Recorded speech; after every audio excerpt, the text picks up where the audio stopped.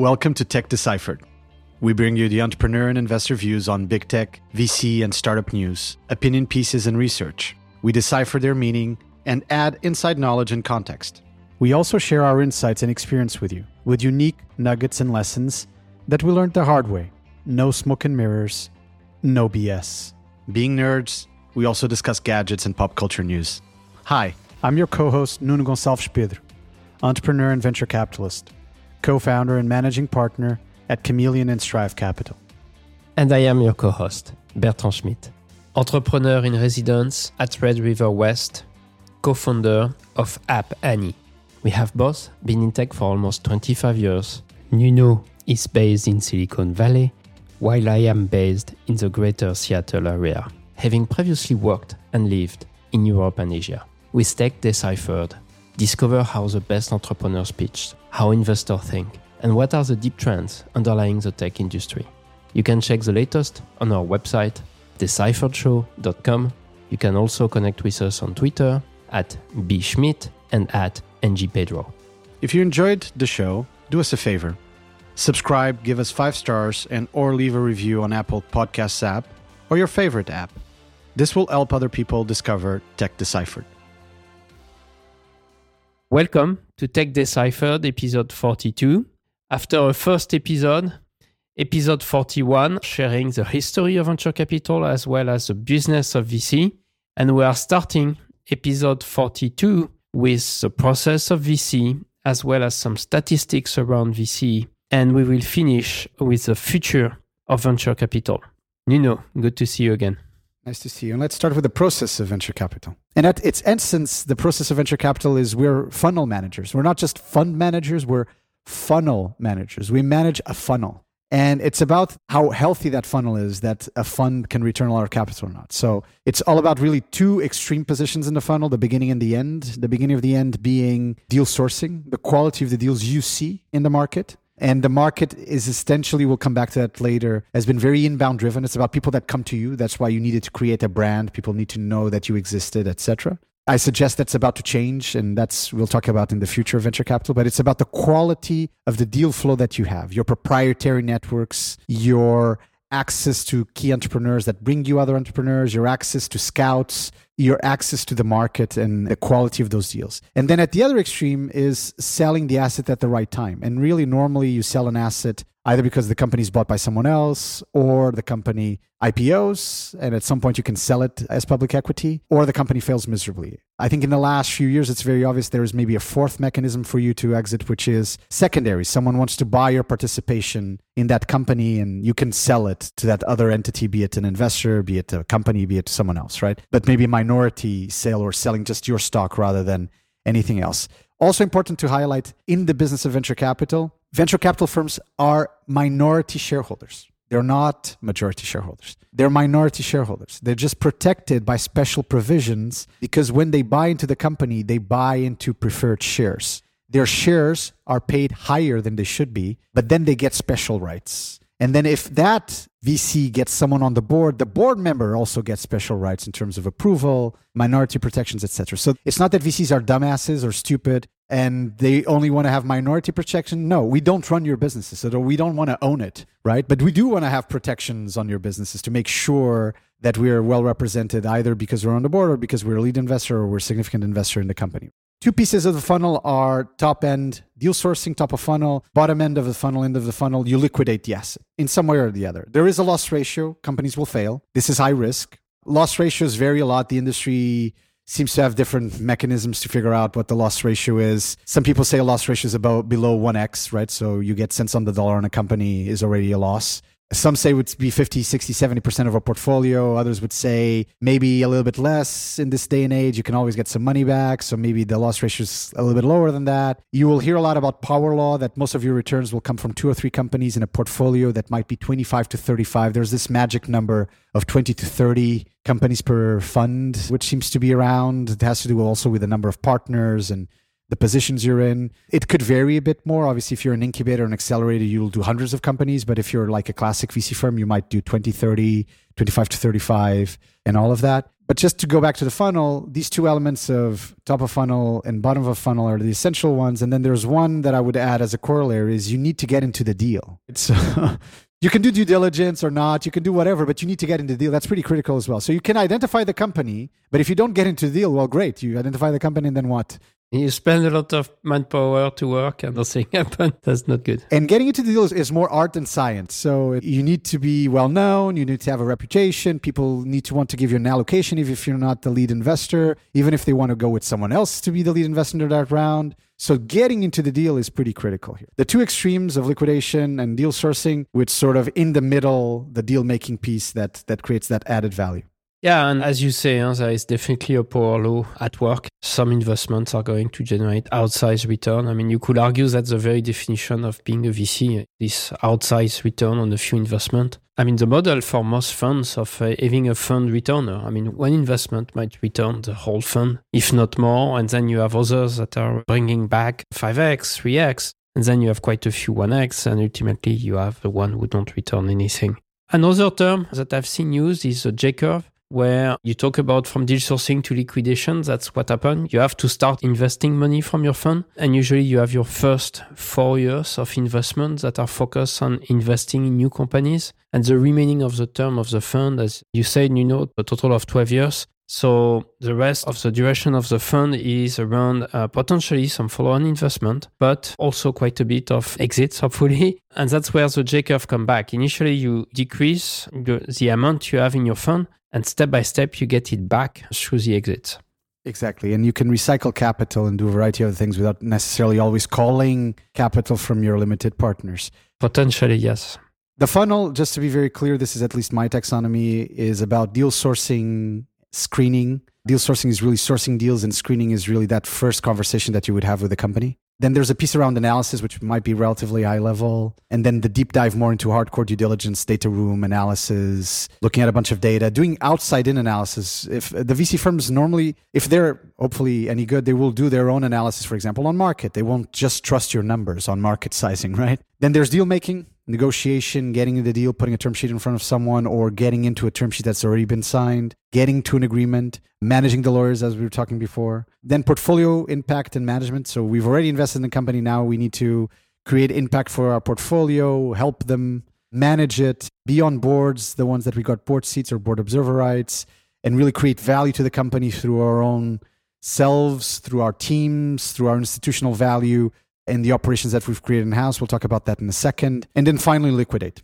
So again, the two edges are sourcing and liquidation. But at the end, we need to liquidate. The company needs to go somewhere, right? It's either it's gone or it's rebought by its partners, or it's sold to someone for a lot of money or not a lot of money, or it IPOs, etc. And that's the end of the funnel. Well, that's basically what we manage. And this funnel is a complex funnel because if you look at it, it requires a lot of different skills, a lot of different elements of skills for you to be really good at. The skills that it takes to negotiate a deal are not the same skills that it takes to assess whether a market is amazing for a specific company, or the skills that it takes to assess whether the team is exceptional and is gritty and can take it to the next level. All of these skills are super different. I always call it's the ultimate generalist activity that you have a huge unfair advantage if you have some deep spikes where you're really good at. Yes, it's a complex process. I'm not sure if we have time to go deeper in every one of these steps, but for instance, deal sourcing, that has been a lot of change, as you say, from an old boy network, proprietary network, to applying data science at scale and finding companies automatically with automated scraping, databases, API access, and filtering these, machine learning, deep learning in place to score different elements in order to find the best opportunities for your type of fund, depending on your stage, your strategy. And basically a new approach that lets you scale volumes in a very different way, but also scale geographically in a world that is even more connected and where an investment is a Zoom call away. Indeed, and it's a playbook that's been followed by hedge funds, private equity funds, late-stage funds, maybe some growth funds as well. For a while, the use of data, having data scientists in-house, mine a lot of data, etc. But shockingly enough, it's not been used that much in early-stage VC, actually in classic VC in general. The use of technology and quantitative methodologies in venture capital, and you're laughing because you know where I'm going with this. There is obviously parochial interest. That's the whole ethos of Chameleon, my latest VC firm. But it's shocking that we invest so much in technology and we don't use technology ourselves. That's about to change. We'll talk about it in the future of venture capital. We certainly believe deeply in it at Chameleon, that the use of quantitative methodologies, AI methodologies around machine learning and deep learning, and the use of technology is the next wave of fund management augmentation for venture capital in early stage in particular. It is difficult because data is noisy. It's very, very spread out, but it is possible. And that's sort of the endeavor that we're on. And maybe to go on this, being an entrepreneur in residence at Red River West, French-American VC, that's something we have also invested in terms of technology. And in some ways, it's way too rare. What Nuno has been doing with Chameleon, with what we have been doing at Red River West, it's still early stage of VC. Most VCs I've known don't do that. And probably especially in Europe as well, where it's very new. They're using Affinity. I think that's what it means that they use technology. They use Affinity or something like that. Or Pipedrive. They have a CRM. Yes, they will use some pre-made solutions, and that's not the same.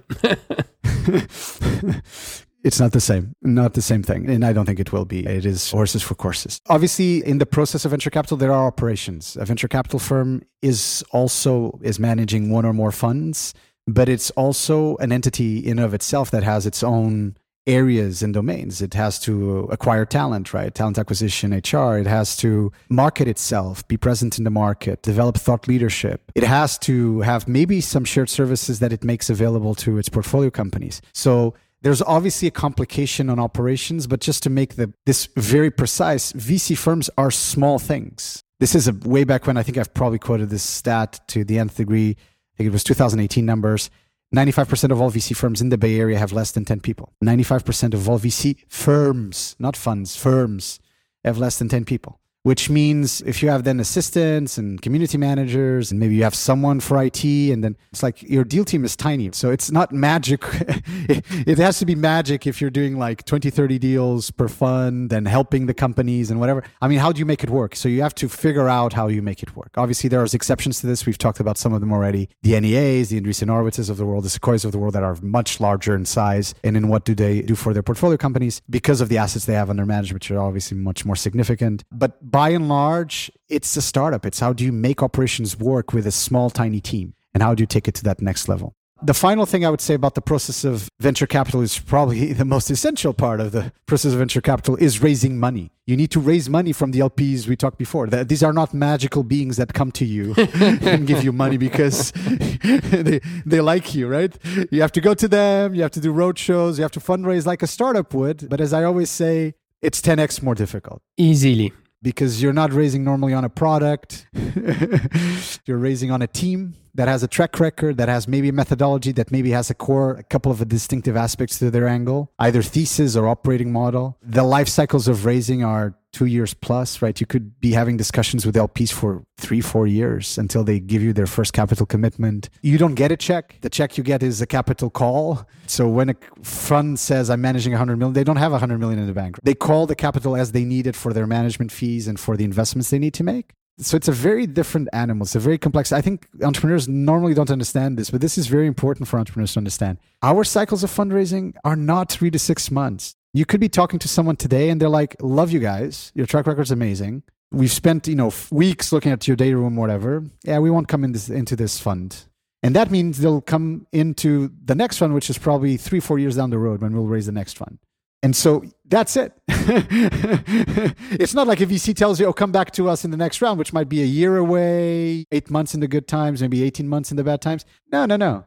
This is like, we could be talking like 5 years, 6 years at a time, a couple of funds. So very different ball game. There's many ways to do fundraising. If I knew the silver bullet, I wouldn't tell you. I still don't. I'm still figuring it out. I've been doing this for 12 years. It's about connection. It's about value add to LPs. It's about being distinctive and very clear about what you are as a VC firm, what stands out in your team, your thesis, your operating model, what is unique, in particular for more evolved LPs. It's about track record. That's sort of the chicken and egg issue. If you don't have track record as an angel or you've done a micro fund or other funds before, it's super difficult to raise a first fund. Very, very difficult. So there's all these things that are around it. And then there's an ecosystem. There's private placement agents and there's banks and there's all sorts of things that can or maybe not sometimes help with your fundraising, but it is complex. The type of actors we see are a lot more diverse than the type of actors normally a startup would see to raise for their own company. Because again, it could be a family office, a pension plan, an endowment, a corporation of any size, et cetera. So it's very, very different as a landscape. Yes, and I think especially entrepreneurs might not realize how much time and effort is spent by VCs on that side of the puzzle.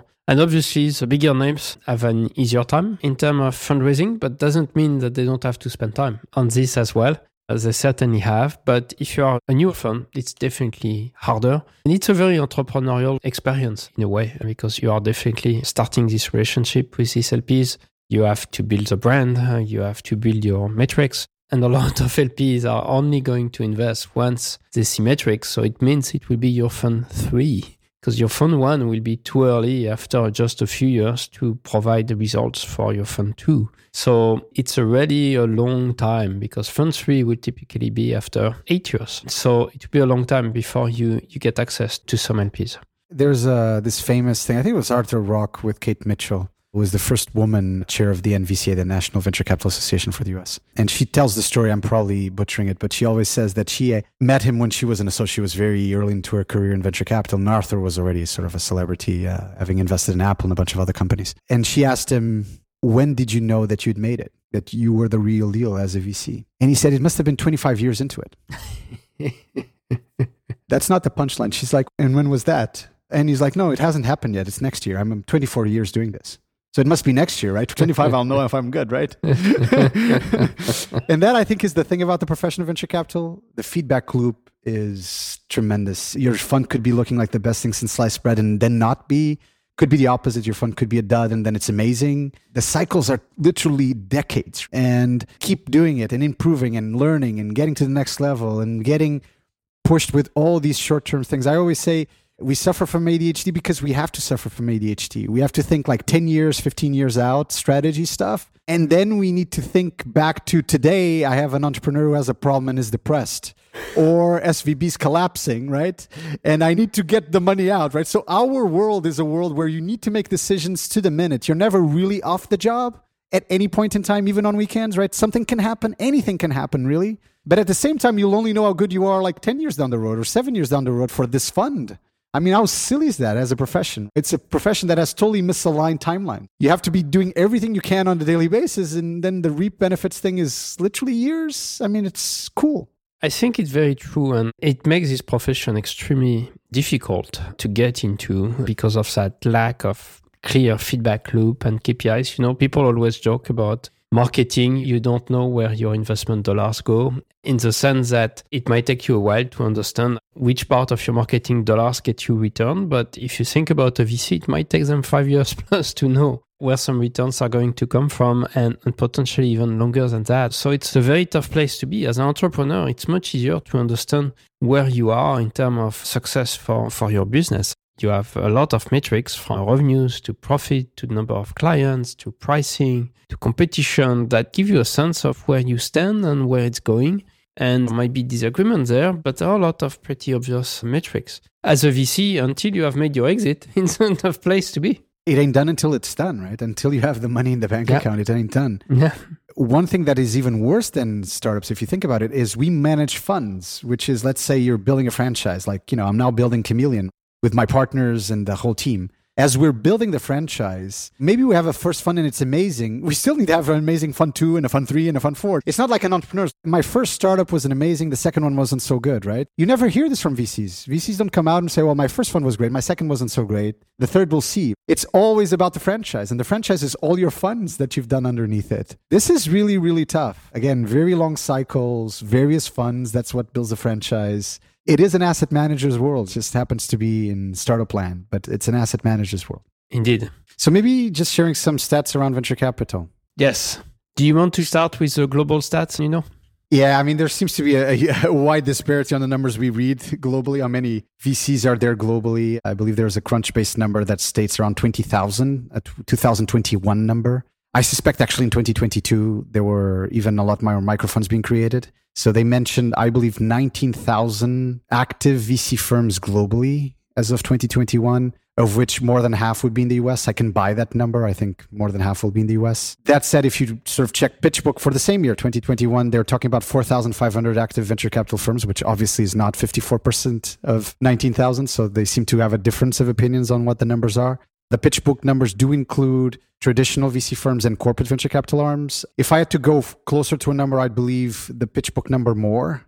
maybe around 5,000 VC firms in the US, active VC firms in the US. That sounds about right. And likely that the US is the majority of global. So if the US is the majority of global and it's around 5,000, then global would be maybe 9,000 VC firms that are active. Okay. This would probably exclude sort of angel syndicates that are not really structured as a VC firm or fund, probably exclude some of the bigger private equity guys who are not necessarily doing venture capital per se in earlier stages. But that number is palatable to me. I don't know what you think, Bertrand. Yeah, it's big numbers. 5,000 VC firms in the US. I can buy that. It's definitely a big numbers, but I'm not surprised. Double that? I don't know. I'm not sure. If we look at on a more global basis, US 50%, I definitely buy this number. And I think a big chunk in Asia, you were saying. Yeah, the belief from Crunchbase was that 24% was Asian, then Europe was 17%. So Europe actually was smaller in terms of the number of VC firms that are active that it has. I can also buy that. I think China in particular skews those numbers dramatically. It's such a huge market that I could buy that maybe around 25%. So a quarter of the world. So around half, a little bit more than half US, a quarter of the world Asian, then less than a quarter in Europe, and then rest of the world, Africa, Latin America, and other parts of the world.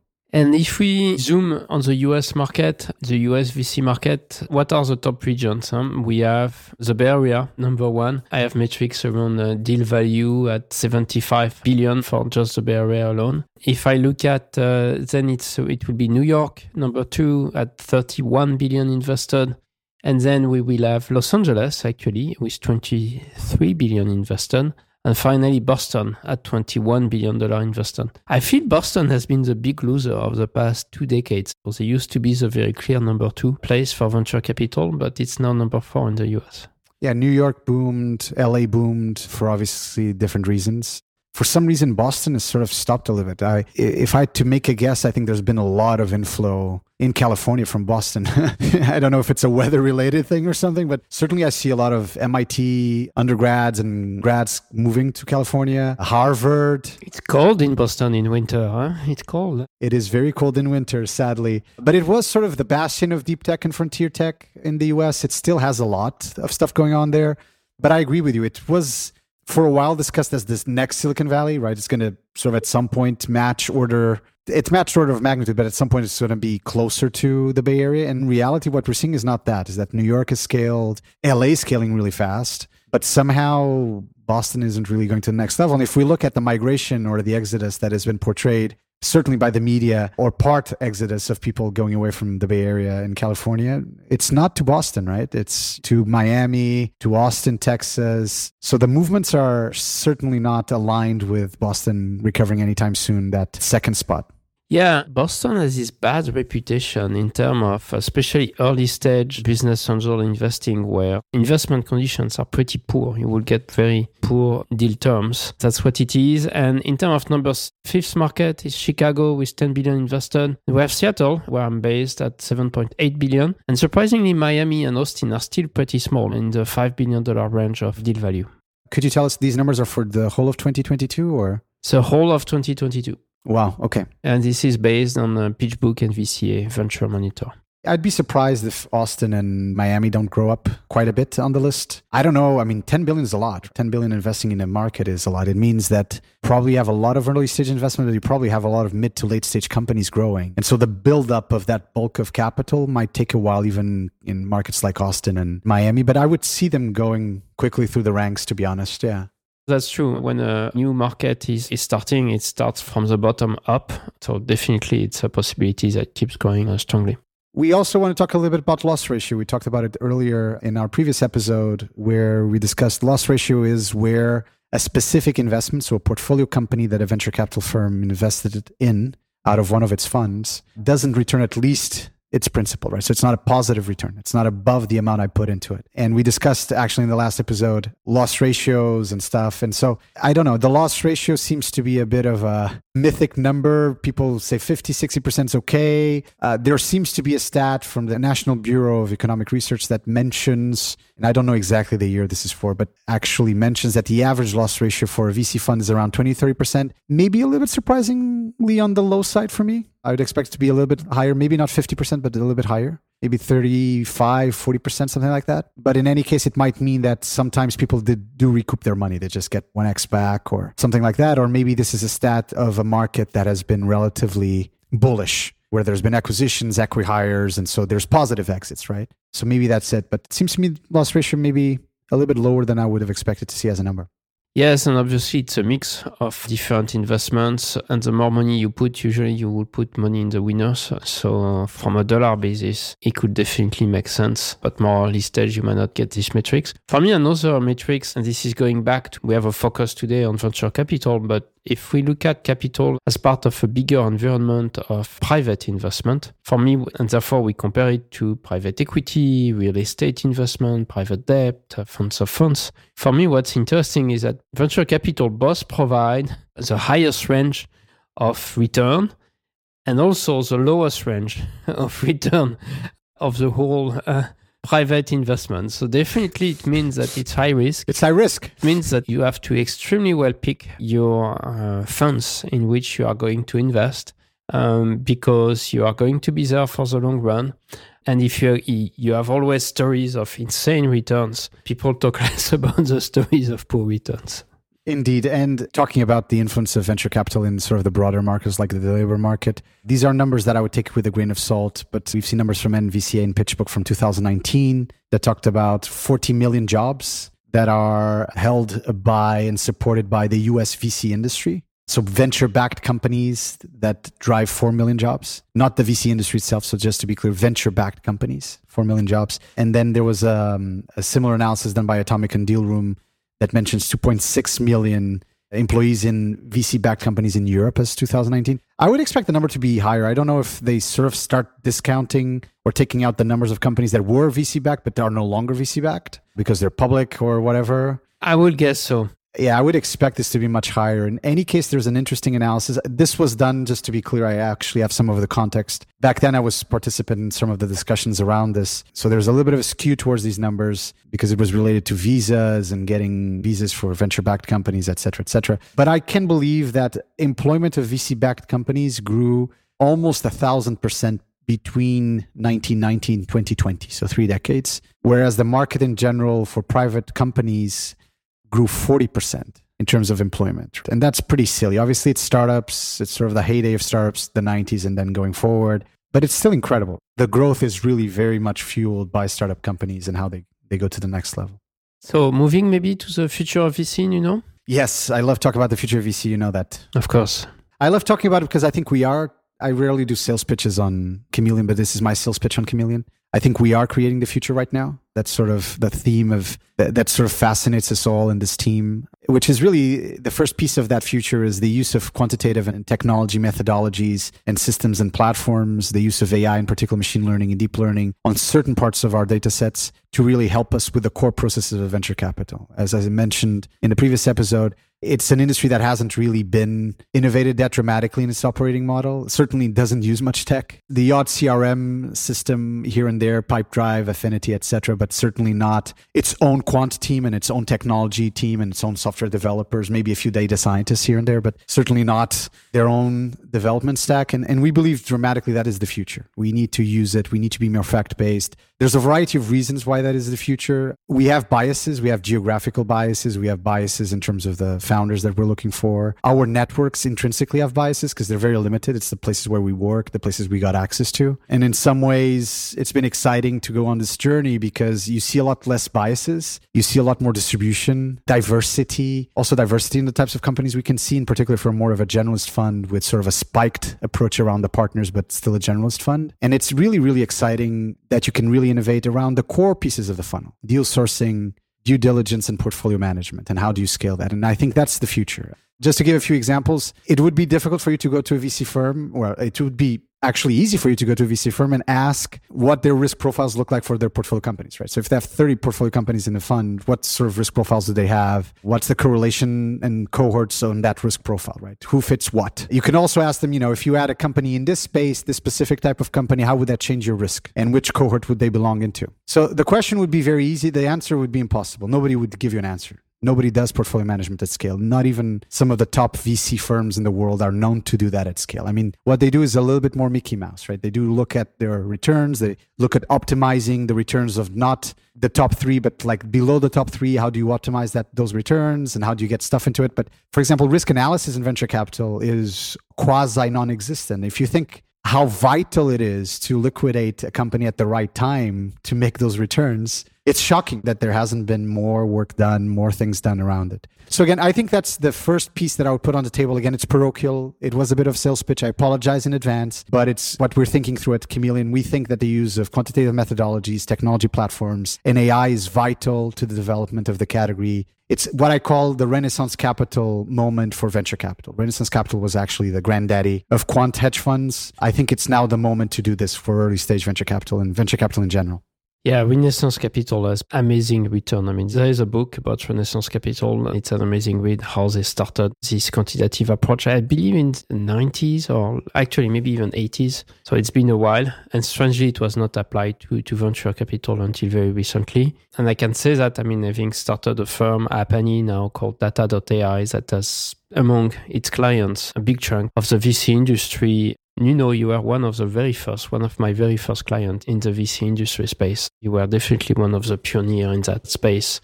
If many are trying, not so many are definitely succeeding or having really a machine that is organized around that quantitative approach.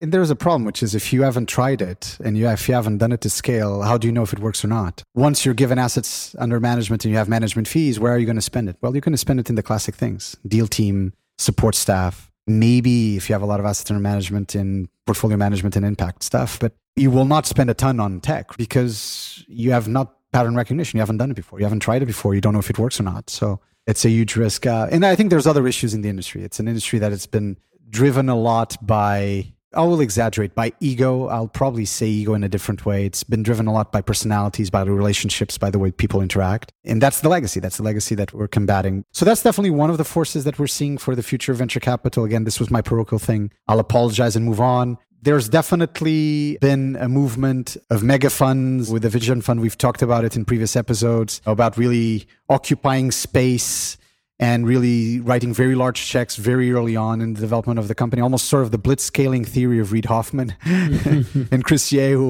Chris is a good friend, but sort of taking it like to the nth degree very quickly. I'm not sure it's worked really well. What do you think, Bertrand? I mean, it does not work very well. At least right now, the metrics are clear for Vision Fund, as well as some others like crossover funds who have had a lot of trouble. They went to scale big time, the investment approach, especially at the later stage of the game. The problem is that more money doesn't mean better business, and capital as a moat does not exist. You don't have capital as a moat. You can always find more capital somewhere.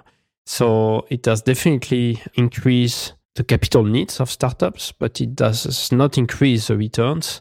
And what we have seen is that in a higher interest world, it's a very difficult game to play because some of this capital was actually loaned. Let's not forget that Vision Fund is mostly backed, at least Vision Fund 1, by loans.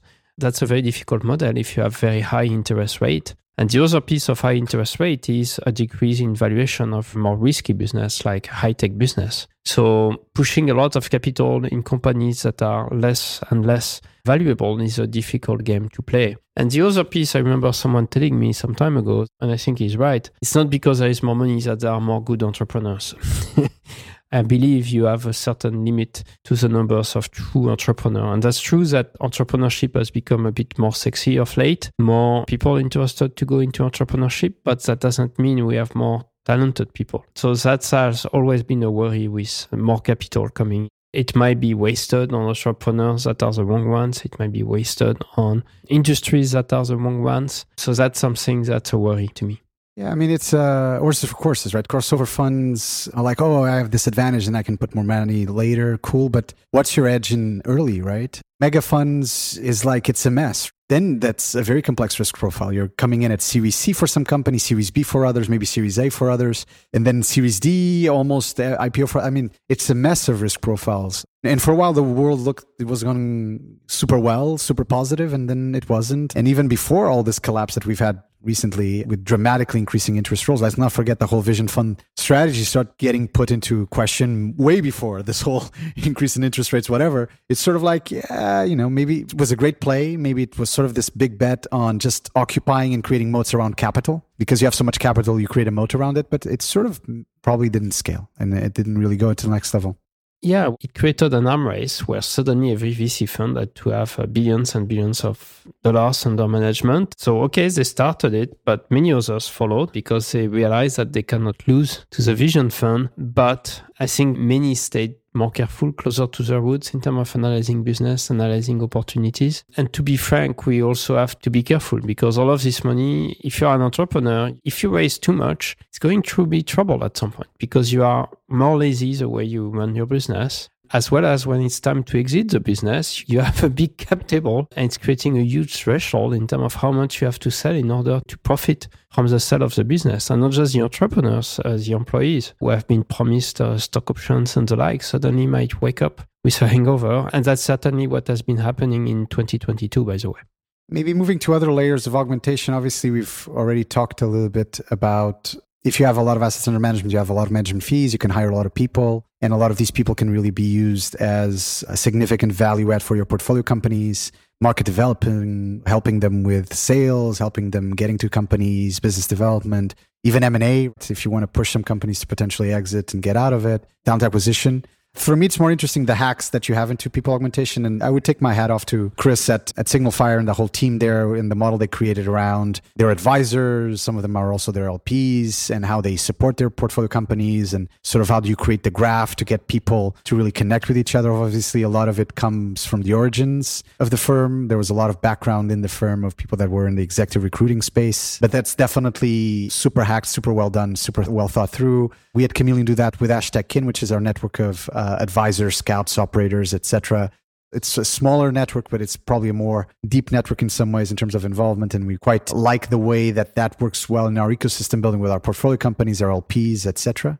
There's people that are doing other types of elements in terms of how do you put Rolodexes at the disposal. We also use technology to do that internally, but how do you put your Rolodex at disposal of your portfolio companies? How do you help them scale? How do you help them get help from the right people? Because sometimes you hire someone for your organization as a VC firm because you have all these management fees, but maybe this is not the person that really can help the portfolio company. And so in some ways, having maybe a looser advisory and operator network and creating some productization around that might actually be, in some cases, even more valuable, I would argue. But there's definitely a lot happening around what I would call the people augmentation layer of venture capital.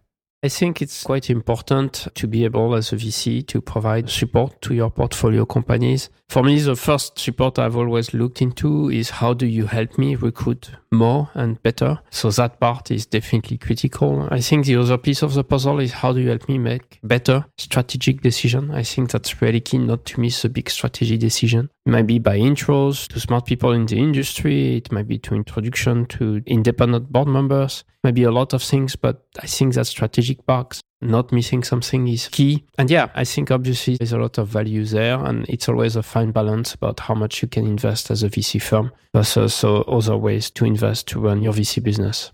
And then finally, in terms of the future of venture capital, two extreme angles, the impact investing piece and a refocus back into deep tech and frontier tech and big disruption. Some of it actually intersects. A lot of clean tech is deep tech in many cases. Not all of it, of course. But yeah, certainly a lot of exciting things happening.